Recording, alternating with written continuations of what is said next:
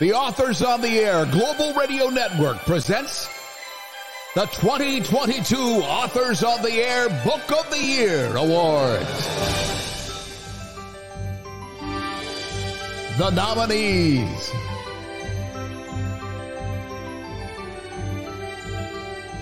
Robert Gregory Brown, Allison Galen, Robert Gwaltney,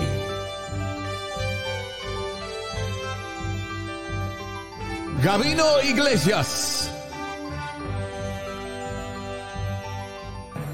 and Marie Sutro. And now, your host for the 2022 Book of the Year Awards, Authors on the Air Executive Producer, Pam Stack.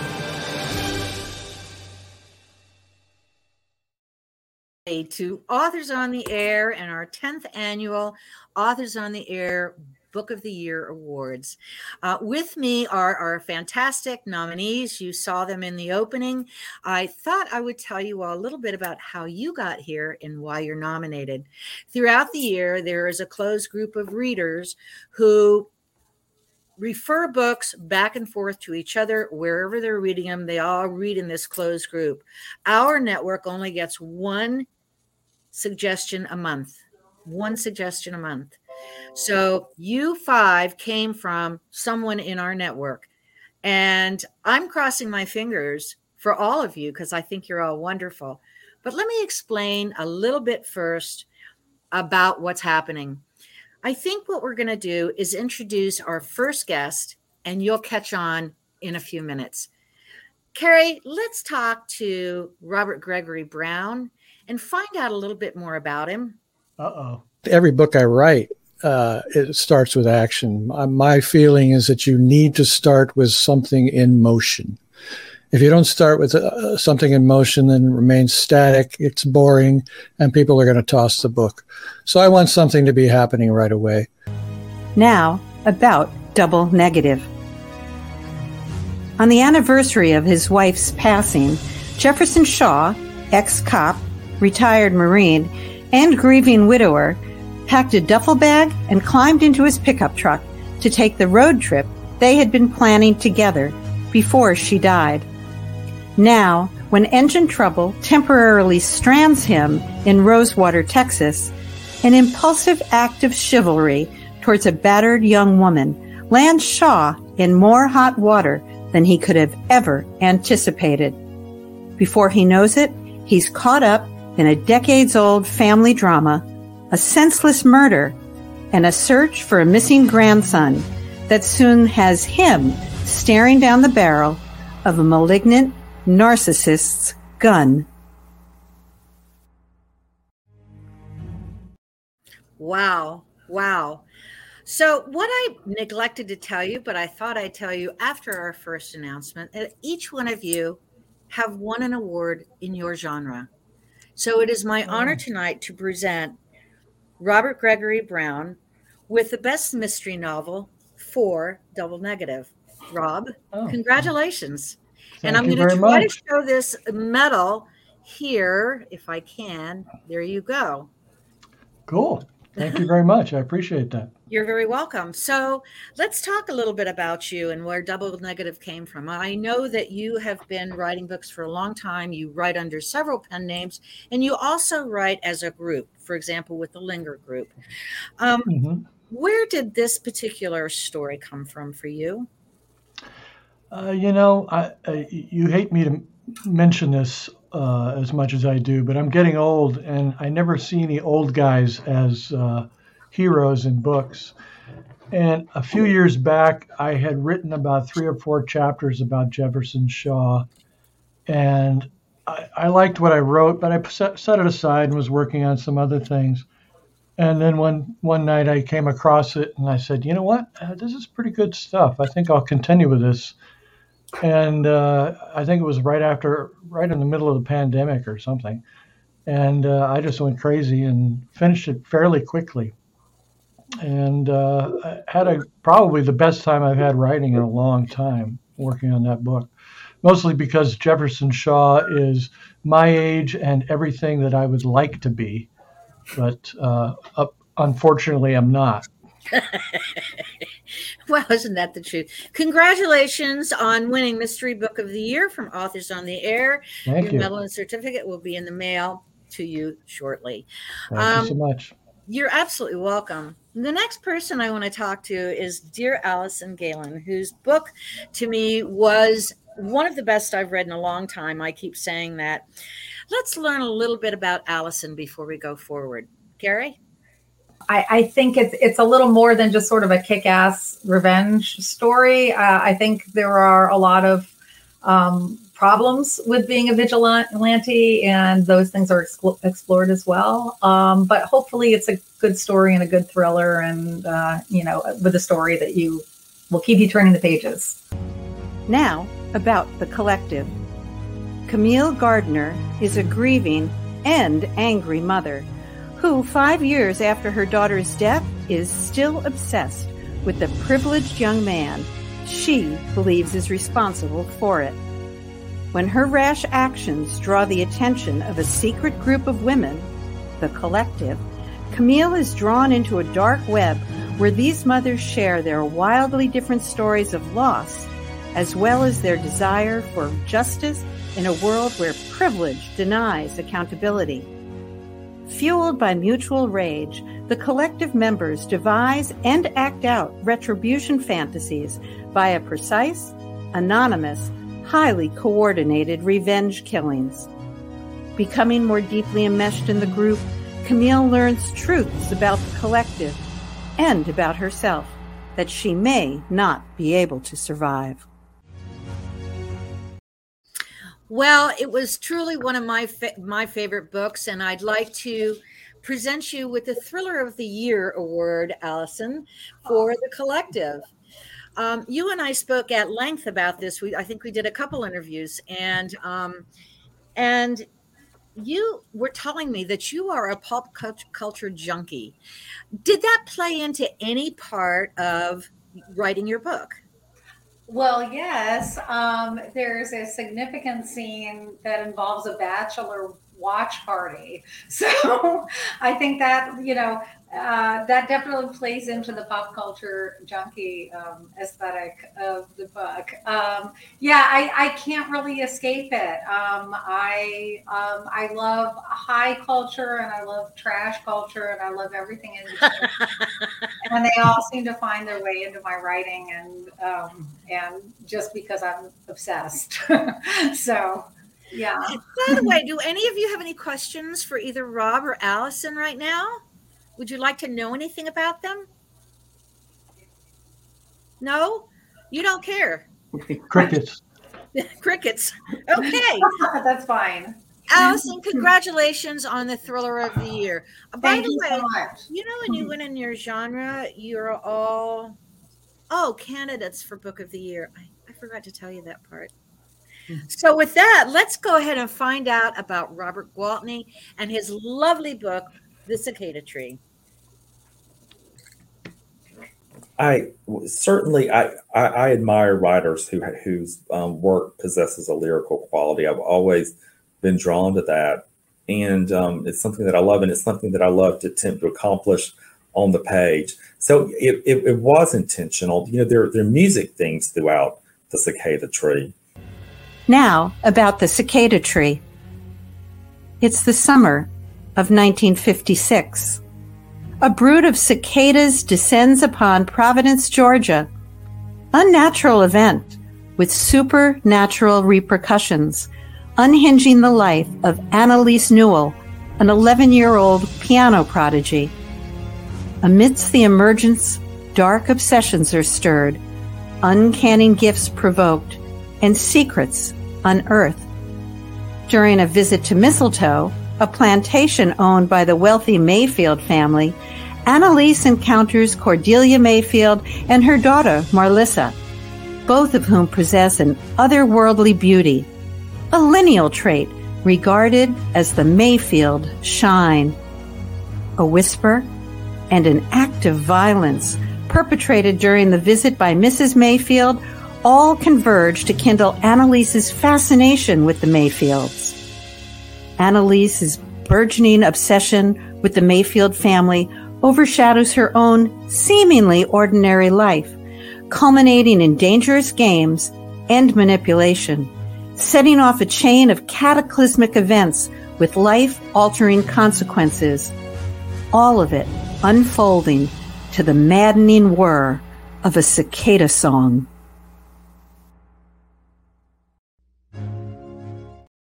Robert, your book is so lyrical and so beautiful. It is truly Southern noir, and I adored it. Your writing is so beautiful. Thank you. It really is. This is The Cicada Tree, and it gives me great pleasure to award Robert Gwaltney with the best first book. Congratulations. All right. For The Cicada Tree. It is beautifully done. I am looking forward to the next one that you are writing, Robert. Anything you want to say?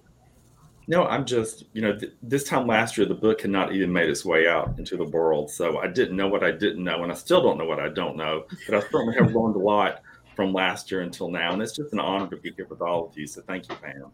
You're absolutely welcome, and it's to the readers. I'm thrilled to have you here. My next guest is Gavino Iglesias. Bienvenido, mi amigo. Muchas gracias, amiga. Good. So let's find a little bit out about The Devil Takes You Home and Gavino Iglesias. I was aware of the existence of racism, but everyone in Puerto Rico is a different color. It's just like Cuba or the Dominican Republic. And if someone pretends not to be of color, then we have our national question is, ¿Y tu abuela dónde está? Which means, where's your grandma? Like, if you're going to pretend that you're white because you got green eyes, show me your grandma, and then we can talk about cultural heritage and different colors. Now, about The Devil Takes You Home. Buried in debt due to his young daughter's illness, his marriage on the brink, Mario reluctantly takes a job as a hitman, surprising himself with his proclivity for violence. After tragedy destroys the life he knew, Mario agrees to one final job: hijack a cartel's cash shipment before it reaches Mexico. Along with an old friend and a cartel insider named Juanca, Mario sets out on a near-suicidal mission, which he will either leave with a cool $200,000 or a bullet in the skull. But the path to reward or ruin is never as straight as it seems. As the complicated men travel through the endless landscape of Texas, across the border, and back, their hidden motivations are laid bare alongside nightmarish encounters that defy explanation. One thing is certain. Even if Mario makes it out alive, he won't return the same. Welcome back. And we're talking to Gavino Iglesias. Gavino, you and I had a lot of fun talking about this because I grew up with the Cubans in Miami and you grew up in Puerto Rico. And we've all been to the islands where everybody speaks a different version of Spanish and all. And now you're in Texas and they speak even another version of Spanish over there. Was this a labor of love, or was this, oh my God, a backbreaking task? It's I enjoyed every part of that process. It was I don't go to therapy, so I get all of the stuff that needs to come out on the page, and that was part of it. So I had an absolute blast with that part. For all of you who don't know, Gavino was also a very well-known book reviewer. He's everywhere, even on NPR. And where else are you, Gavino?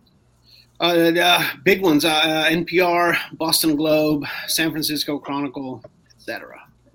He's also a PhD, and he's an English professor. And if you could see Gavino's arms, we're about this big. He likes to work out. If he was not my friend, I wouldn't want to meet him in a dark alley someplace. Although he's a pussycat, believe me. It is my pleasure to present you for The Devil Takes You Home, the 2022 Book of the Year Award for Best Horror. Congratulations. Appreciate it. I hope that you're writing the next one, and I hope it gets on our list next year too. I hope so too. All right. Now we're going to talk to Marie Sutro, whose book is, this is her second book. It's called Dark Obsessions. Am I showing it? There we go. Let's find out more about Marie Sutro. My main character, Kate, goes through a lot. She becomes very traumatized. And she learns that perhaps there's things from her past that have been brought up here that she needs to put to rest. So she travels to Washington State, to the Olympic Peninsula specifically, to go see really what she can do about her past and really how she can quiet it down. Now, about Dark Obsessions. Reeling from the trauma of her last case, SFPD detective Kate Barnes heads to the Olympic Peninsula, hoping to heal the present by resolving the past. When the ravaged corpse of an unidentified teen is discovered, her search for personal peace takes a back seat to the quest for justice. As Kate digs deeper, she discovers the victim was not the only one who has been taken against her will.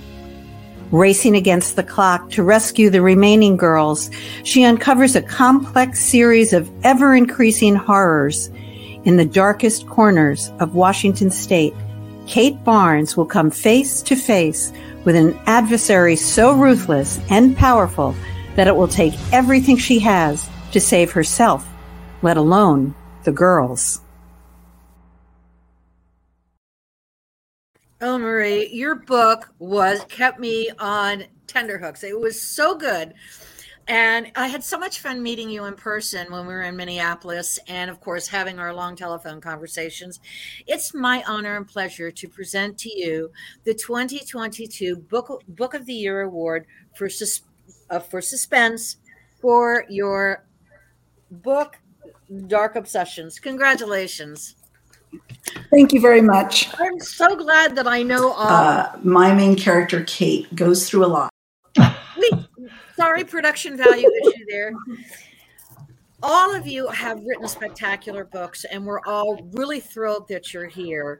I think I'd like to bring my podcast partner, who is truly a brilliant producer, a brilliant writer, a great friend, and a great author, Terry Shepard, back on to announce our 2022 Book of the Year. Hey!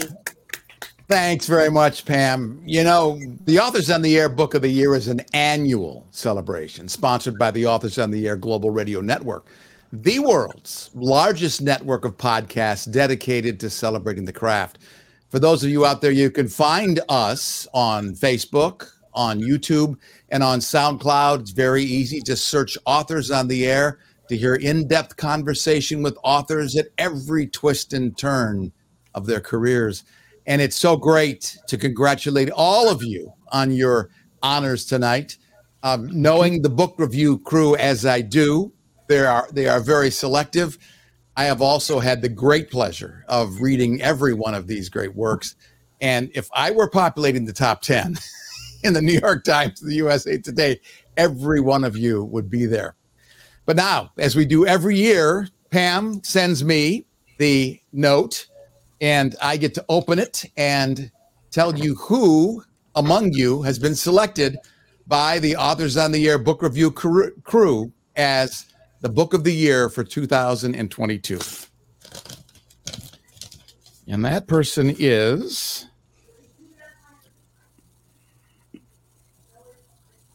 Robert Gregory Brown. Congratulations, my friend, on I'm shocked. the double negative. That's